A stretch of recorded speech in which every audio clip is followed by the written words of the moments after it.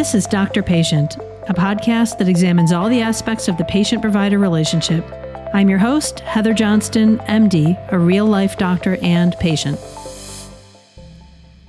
Today I'm doing what I'm calling a short take, 5 to 10 minutes of me talking about a general healthcare topic.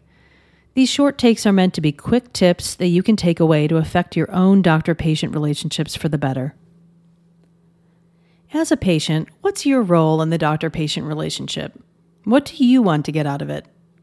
In the modern healthcare system, it often feels as though it can be hard to get what you want, whether that's simply a face-to-face appointment with your doctor, a timely return of your phone call, or what feels like enough time in a health visit. So what steps can you take as the patient to get the most out of your visits with your doctor? Today I'll give a few tips on how to make that happen. First off, understand the different kinds of health visits that your doctor's office or clinic offers. Usually there's an annual checkup, also called a wellness visit, yearly visit, or preventive visit. These appointments are hopefully longer and meant for a general head-to-toe check-in.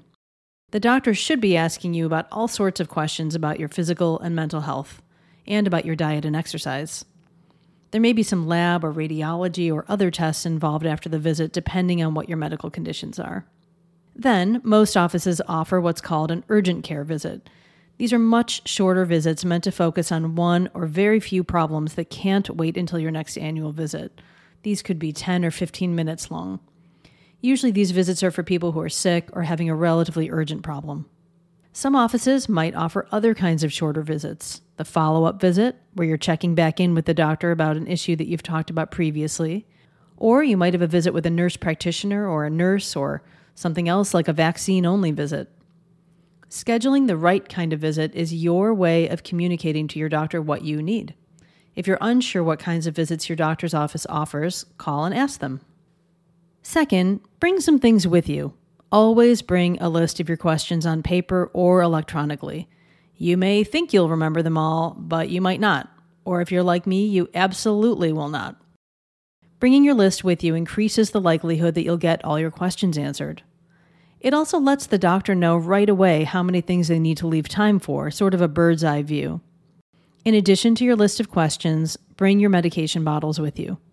Medication lists in electronic medical records are often wrong, and the safest way to ensure that your dosages are correct is for the doctor to see what you're actually taking.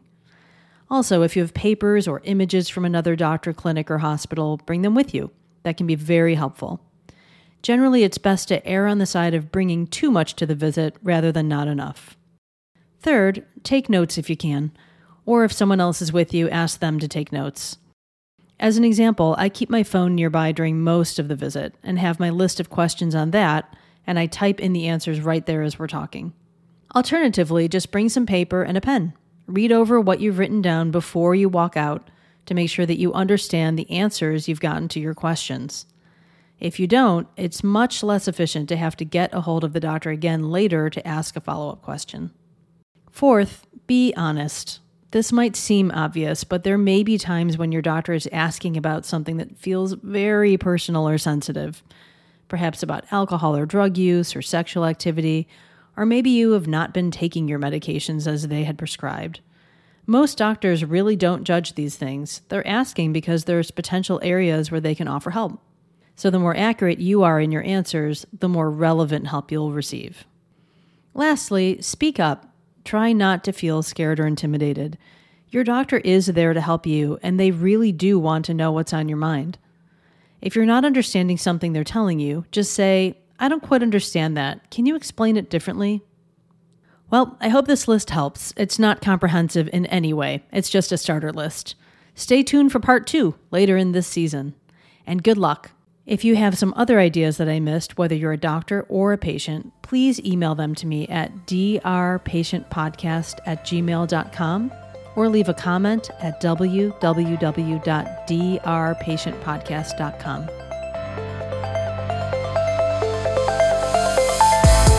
Thanks for listening today. To catch up on more episodes and to get new ones delivered directly to you, subscribe wherever you find your podcasts: Apple, Google, Spotify, iHeartRadio, and more. If you'd like to be a guest or have an idea for an episode, Let me know at www.drpatientpodcast.com. That's drpatientpodcast.com.